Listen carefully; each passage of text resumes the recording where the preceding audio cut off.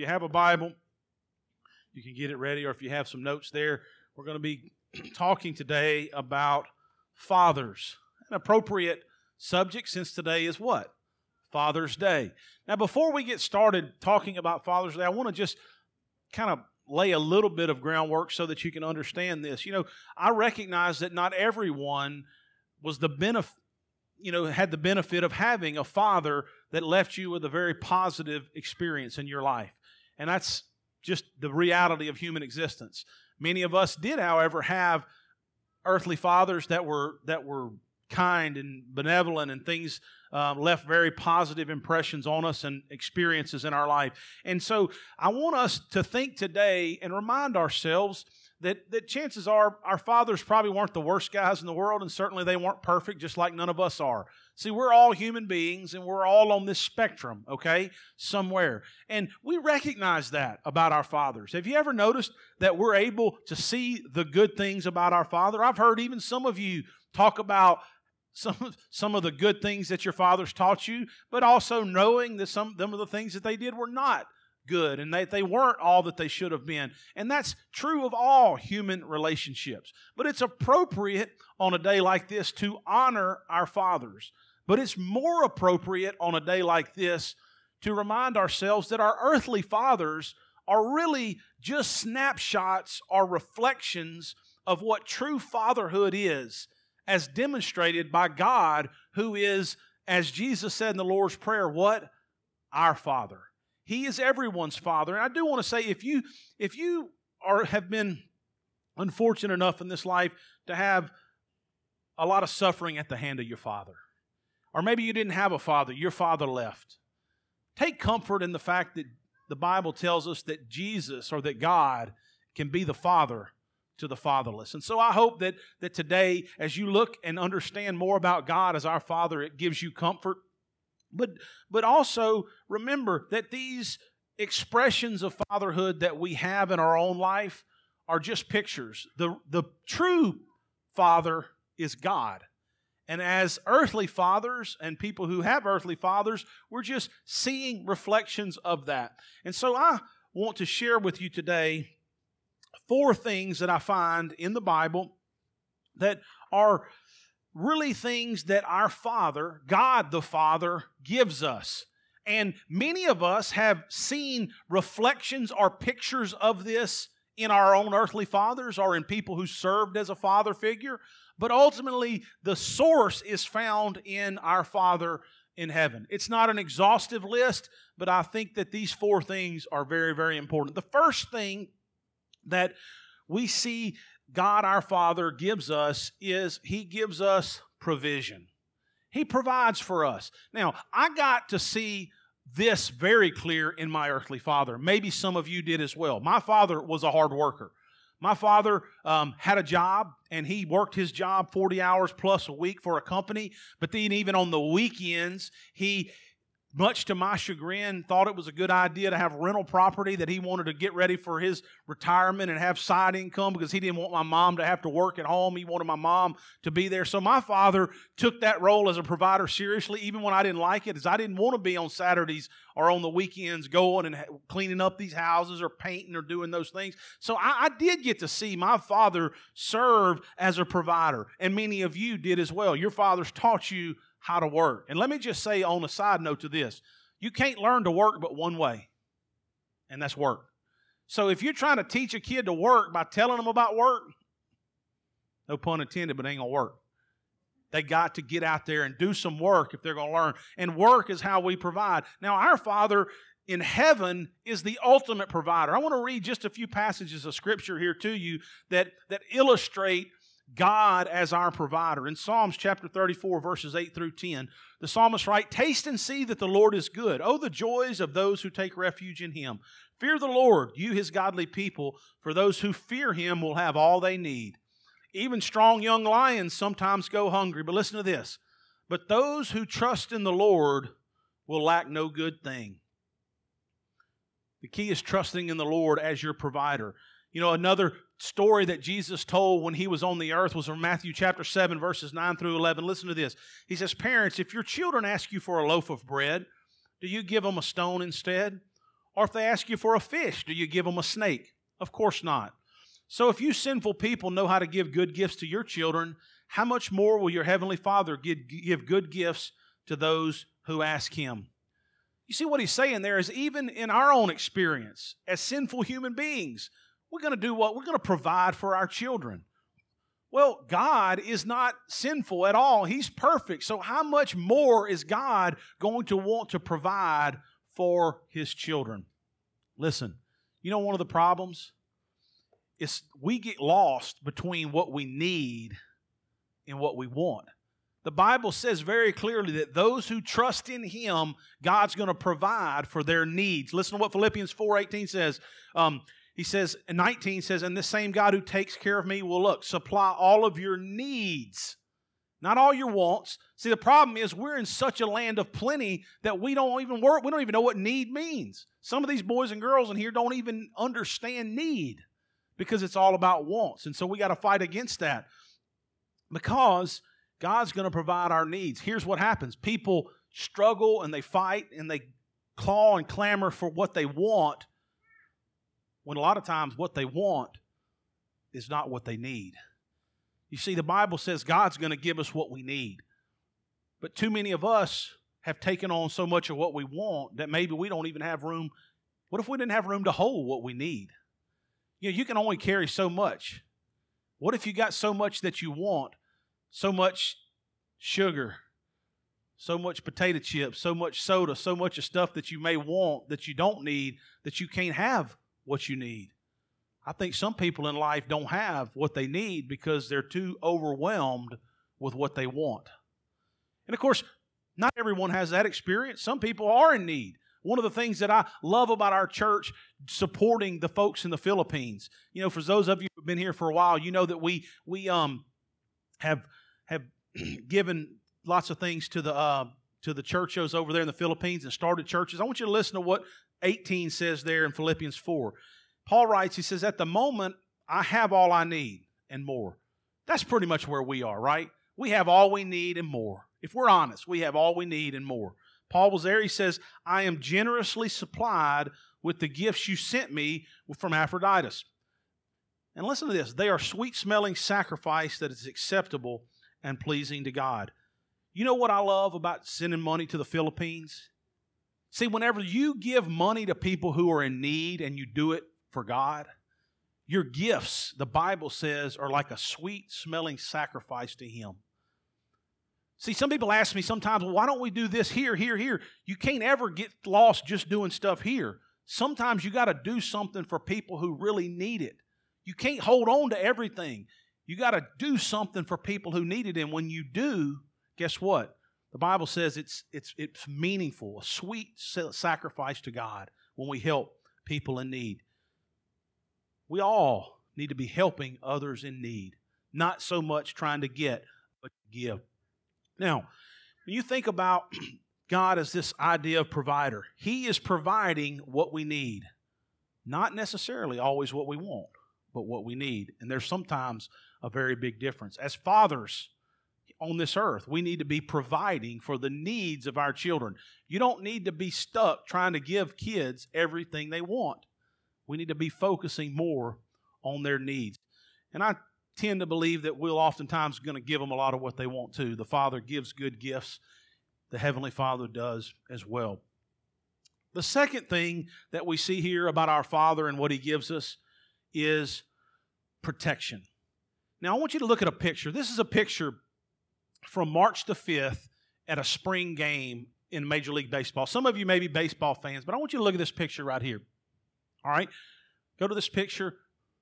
You see that picture up there, that guy in those sunglasses? That guy's name was Sean Cunningham. And he was at this spring game, I think it was between the Pirates and the Braves. And a photographer caught this picture. And to me, it so illustrates the protection of the Father.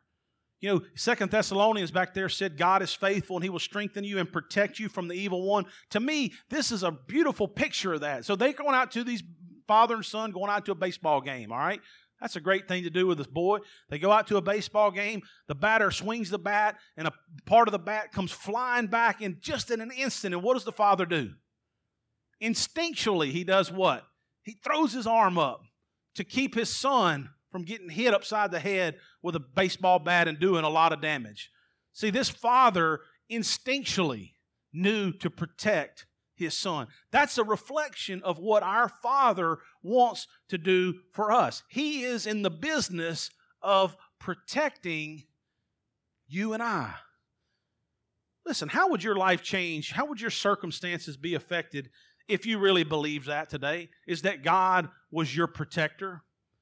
Look, because of all the fear and the uncertainty and the danger in this life, so many people feel like they're on their own. They don't have a protector. Listen, nobody in this earth will protect you like God.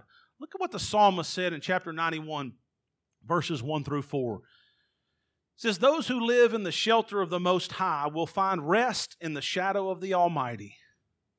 You think there's people in this life that just need to rest and find some shelter and get out of all the madness?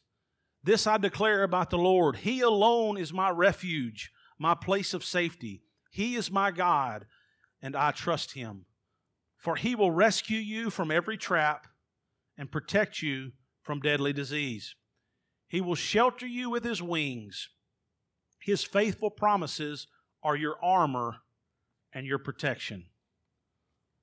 Listen, your Father in heaven wants to protect you. His faithful promises are your protection.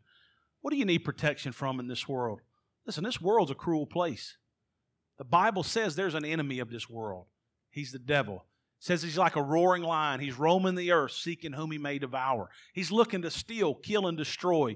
In Ephesians, when we get back to it next week, he talks about how he's the ruler of the unseen powers of this world, and he has no good interest for you. He has nothing positive for your life. But guess what? The Bible says God will protect you from the evil one. How does He protect you? His faithful promises are the armor. Go read Ephesians 6, and it talks about the armor of God that He gives you to be protected. Listen, how can His faithful promises protect you? You know, some people are struggling with loneliness. You know how to be protected from loneliness? His faithful promises. What does the Bible say? "I will never leave you nor forsake you." What if you told yourself that and you believed it? You wouldn't fall victim to loneliness. All the things that we struggle with, all of the fiery darts of the enemy that the Bible talks about can be dispelled and dispersed with the promises of God as He protects us. You know, I love the statement that the young boy, the Ocala Star-Banner from Ocala, Florida, you know, that was where this game was. They asked the young man about the episode where his dad threw his arm out there in front of it. And this is what the young boy said, and I quote, he said, "As long as I'm with my dad, I'm okay." How many of us could just pause for a minute and all this chaos in the world, all these problems, what if you just said, "You know what, as long as I'm with Dad, I'm okay"? That's the kind of thing we need to be providing as fathers, but more than that, we need to really just embrace that and just trust that God is going to protect us through all of this. Listen, if you start getting bombarded by all the troubles and the problems of this world, you'll lose your way. Just trust Dad, your Heavenly Father. He's got your back, and it's going to be okay. See, God doesn't just provide for us, though, and He doesn't just protect us. He has to give us a little correction sometimes. Now, I know my boys and girls are going to be like, "Oh, man, I don't know if I really want to hear about all this." You know, our fathers, our earthly fathers, have to give us correction. Now, I don't know about any of you boys and girls, but I bet some of these adults, you know, whenever my dad, when I was your age, some of you, especially probably around David's age or maybe a little younger, if my dad reached down here and did this right here, it didn't mean that he was about to change britches or change his pants. It meant what? He's about to have to take his belt off. Or at my house, he also, and that was only backup plan if he couldn't find his board, right? And so he had to give us some correction. And some of us really needed a lot of it. Of the three boys, I probably needed more correction than the other two, all right? And I had to receive that correction. You know, you want to know a big part of what's wrong in this world today? Is that people don't want to receive correction. You see, if you always think you're right, then guess what? You're going to always be offended when somebody tells you you're wrong, and you're never going to want to receive correction. Please, boys and girls, please, adults, understand that not receiving correction is the pinnacle of self-pride, thinking that you're always right. Listen to what the Bible says in Proverbs chapter 3. My child, don't reject the Lord's discipline, and don't be upset when He corrects you. Look at the people in the world who are so upset because somebody's correcting them. Somebody's telling them they're wrong.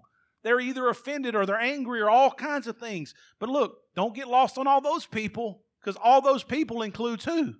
It includes us. We don't like to be corrected. It's not fun, and we're going to look at that. But the Lord corrects those He loves, just as a father corrects a child in whom He delights. You see, our Father in heaven has to correct us. How does He correct us? He corrects us with, starting point, truth, okay? And that truth, then, He uses other people and circumstances to make that known in our lives. You know what the problem with a lot of people is? And I say a lot of people, and I mean myself, is when we encounter truth, and that truth found in the Bible stands contradictory to what we want to do or what we have done. We tend, as human beings, to challenge the authority. We want ourselves to be right. We want to say, well, that ain't the way that's supposed to be interpreted, or that's for the old school, or that's for back then. Well, guess what? This right here, this truth contained in here, it's been standing for thousands of years. The Bible makes this claim about itself. It says that from the foundation of the world, wisdom was present. Through the Father, the Son, and the Holy Spirit, His Word is everlasting and it's eternal. And so when you and I engage in living, we're going to sin. We're going to make mistakes. We're going to do the wrong thing, think the wrong things, act the wrong way. Guess what? Humanity. When we encounter that in our life, God shows us correction. We can either embrace the correction and try to make the appropriate steps to correct our action, or we can throw our nose up at God, or we can say, well, that's not right, that's for somebody else. Listen, God's correction is for our benefit. I love that song. It says it's His kindness, that old praise song says, that leads us to repentance. You see, because one day we're not going to have a free will anymore. When this life is over and all of the tales have been told and the deeds are done, guess what? The authority will stand forevermore, and then we'll be judged by it. So we want to adjust and make corrections today. I'm reminded of an old story I heard about a ship's captain.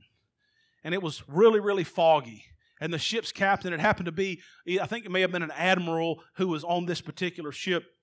And he sent out a radio through their little radar beacon, and he said, there's a such and such. We're heading at so-and-so. We need you to change direction. We're moving this right here. The guy on the other end of there says, well, I'm sorry, but you're going to have to, tells the captain, you're going to have to change course. Captain comes back on, he says, no, sir, you don't know who I am. You need to change course. We're bearing at such and such, and you need to change course. The guy on the other end of the radio comes back and says, look, I really am sorry to tell you this, but you really need to change course.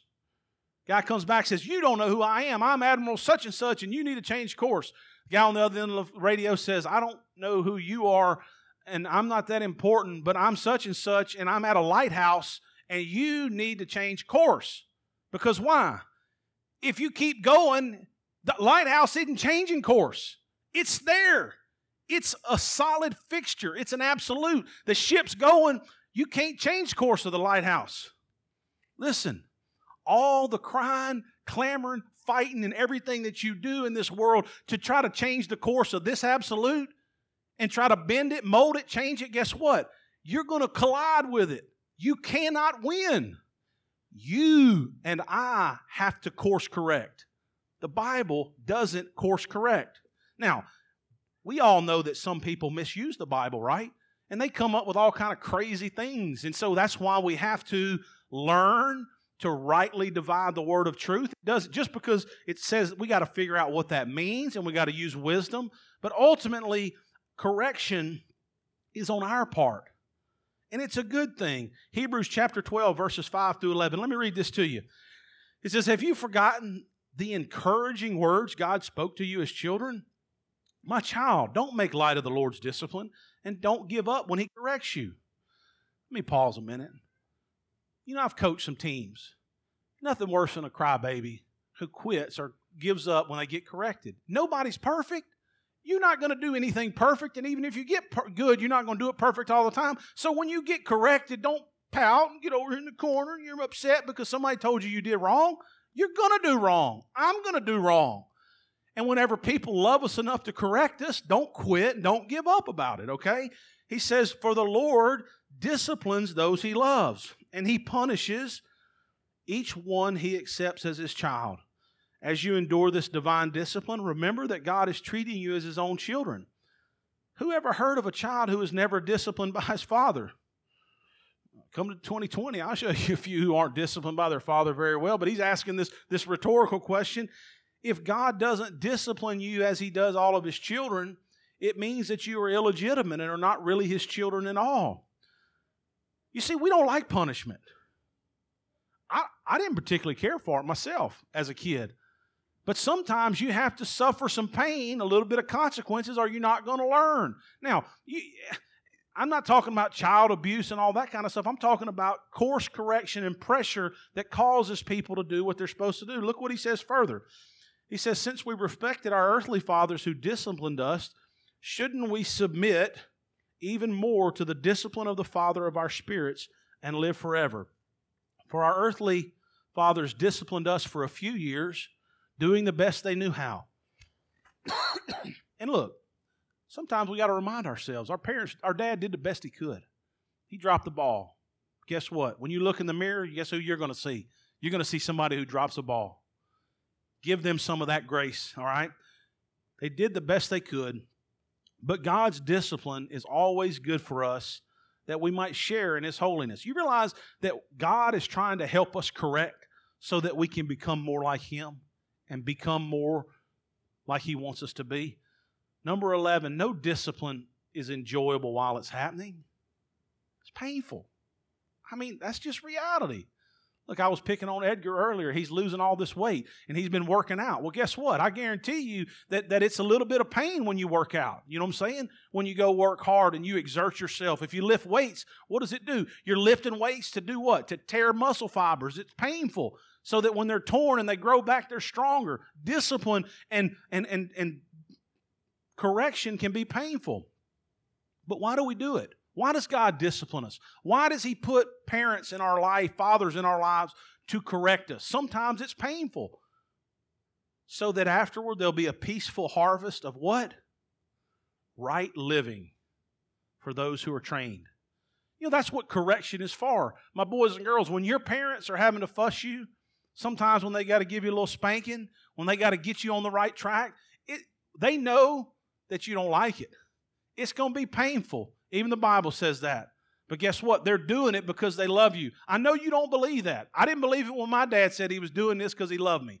But now that I have grown, I realize he did love me. And it was because he loved me that he disciplined me and he wouldn't let me do everything I wanted to do. You see, we have a tendency to want to do our own thing. The people who are in authority in our lives, and now it's our parents or and ultimately God, who's put people in place to help us and discipline us and keep us from going oftentimes in that wrong direction. You know, I was thinking on this Father's Day, I don't know why I was thinking this week about Miss Marlene's father. He was, from the stories I've been told, a remarkable man who was very committed to God. And his favorite hymn was Trust and Obey. And I was just thinking about that when it comes to correction. That old hymn says, trust and obey, for there's no other way to be happy in Jesus than to what? Trust and obey. You see, how much sorrow could we avoid in our life if we would just obey? Boys and girls, Brother Jason can testify to you today. If you'll obey your parents, you'll save yourself some heartache. Listen, do what they're telling you to do. They love you. Moms and dads, if you'll just obey what God wants you to do, it'll be so much better. I know, because I'm one of the most hard-headed people you'll ever meet. I got this plan, always want to do it. And look, when the people in your life who love you are telling you that, hey, you know, this is what you should do, when the truth of the Word's telling you that, they're not all wrong. Guess who's wrong? You're wrong. Trust and obey and embrace the correction from your Heavenly Father. And that correction comes through the people in your life who love you, the other authorities. It comes from the Word of God. It comes from your experiences. So listen, our Father in heaven is our provision. He's our protection. He's our correction. But all of that is driven out of His affection for us. Listen, God loves each and every one of us so much. You know, you think of the love that you have for your children, how much you love them. That's just a speck of sand on the seashores of life compared to the love that God has for you. Listen to this verse, Deuteronomy 10:15. It says, the Lord set His affection on your forefathers, and He loved them. He chose you, their descendants, above all the nations, as it is today. You know, if you're a Christian, you really are in a long line of chosen people, not by accident. God loves you, and He has chosen you. My favorite story about this from the Bible is the story of the prodigal son. You remember that story? Some of my boys and girls probably remember it. There was two sons, and one of the sons, he didn't want to stay home anymore. He was ready to go do his own thing. So he went to his father, and he said, Father, I need all my money now. I want my part of the inheritance now. And so the father gave him his part of the inheritance, and he took off, and he went and lived it up. He went up and he had women and he had booze and he had all the things like that, and he just had a ball. He was living the high life. And as always is the case, when you go try to live the high life and you go all do that, it's going to leave you at the end with nothing and meaninglessness and suffering and heartache. And so he's in that point. And if you remember from the story, he's in the pig pen and he's thinking, you know what? I made a really bad decision to get my life right here. Even the servants at my father's house are treated better than I am right here. Why don't I humble myself and I'm going to go back and I'm going to be a servant at my father's house? And so if you remember the story, you remember what happens is my favorite part of the story. He gets up, the Bible says he comes to himself, he recognizes the mistakes he made and he's going to try to go make it right. He doesn't have expectations, but he goes back and here's what happens. The story says what? The father. What's the father doing? The father's been on the porch waiting on him. The father sees him coming from a long way off, the Bible says. And the Bible says what? While he was still a long way off, his father saw him, was filled with compassion for him. Listen, he ran to his son. He threw his arms around him and he kissed him. And they had a big party because the father had so much affection for the son that he welcomed him home. He didn't care that he was sorry. He didn't care that he blew all the money. He didn't care that he made a lot of bad decisions. He loved him in spite of all of that. Listen, you know what some people need to embrace today? The love of God. Sure, they've made mistakes. Sure, they've squandered it. Sure, they've done some sorry things. But the Father wants them back. Now, we don't have time today, but too many of us are like that older brother, right? We don't want them to come back. We want them to suffer for their bad choices. We want them to pay for what they did because they were not like us. The Father doesn't get lost in that. The Father has deep affection. And He's always trying to redeem people. Bring them back. It don't matter where you are. It doesn't matter what you've done. You can always come back to the Father. He's not going to judge you. He's going to receive you with open arms. I don't know that there's a better verse to illustrate this than one we've all heard, and maybe we learned as children. John 3:16. What does it say? For God so loved the world that He gave His only one and only Son, that whoever believes in Him shall not perish, but have everlasting life. You know, the song we sang earlier was what? The overwhelming, never-ending, reckless love of God.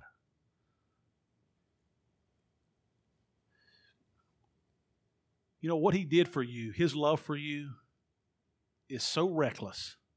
It's so overwhelming. The apostle said what? It's foolishness and offensive to other people that don't understand it. You know, all of this firestorm that's going on in society today was ignited by what? What we perceived and what very literally was unjust actions. People getting something that they didn't deserve. Right? We see how this is offensive and how overwhelming this gets us all worked up when people are unjustly whatever. I saw a guy who was freed last year or like a year and a half ago, served in Angola Penitentiary for 30 years. New DNA evidence comes out and what? He didn't do it. He was unjustly punished for something someone else did. And rightly so. This is somewhat offensive and it's overwhelming to our humanity and our sense of fairness. But let me remind you of this, friends. That all pales in comparison to the overwhelming love of a man who did never do anything wrong. He was never in the wrong place. He never had the wrong thoughts. He never had any of the wrong motivations. And what they do to him?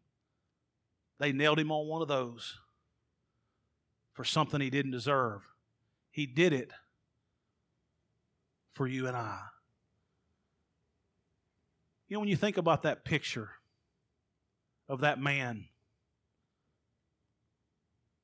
whenever the bat was coming at the kid, what did the guy do? He didn't even think about it. His nature was to do what? He just stretched his arm out to block it, to protect his kids.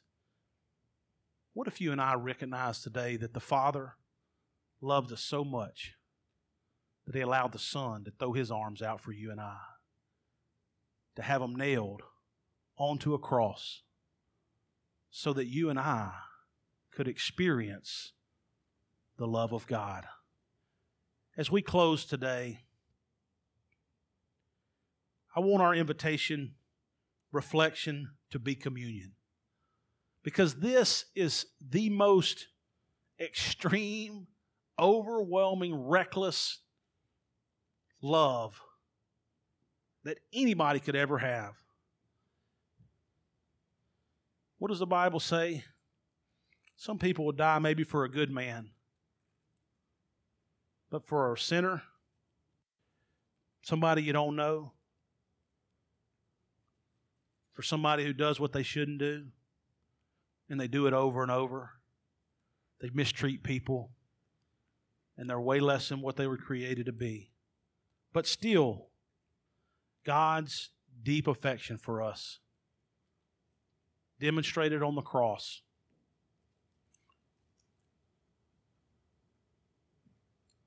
Broken body. Wasn't easy.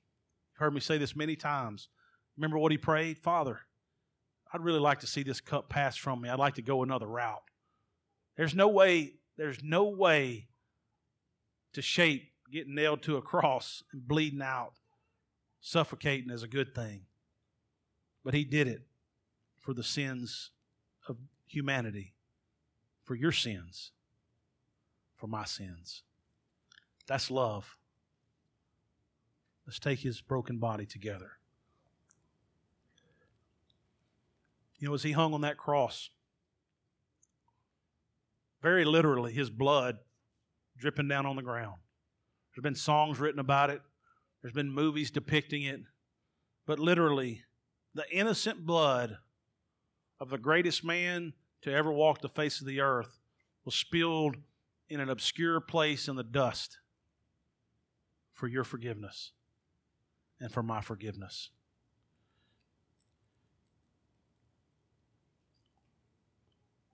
Let's remember his sacrifice together. As we close today, I hope that on a Father's Day 2020, that you would look back on the pictures that your father gave you of God. They weren't all perfect. And some of you may have to dig a little deeper to find some of the good ones and some of the accurate pictures. Some of us have maybe more than others, but it's okay.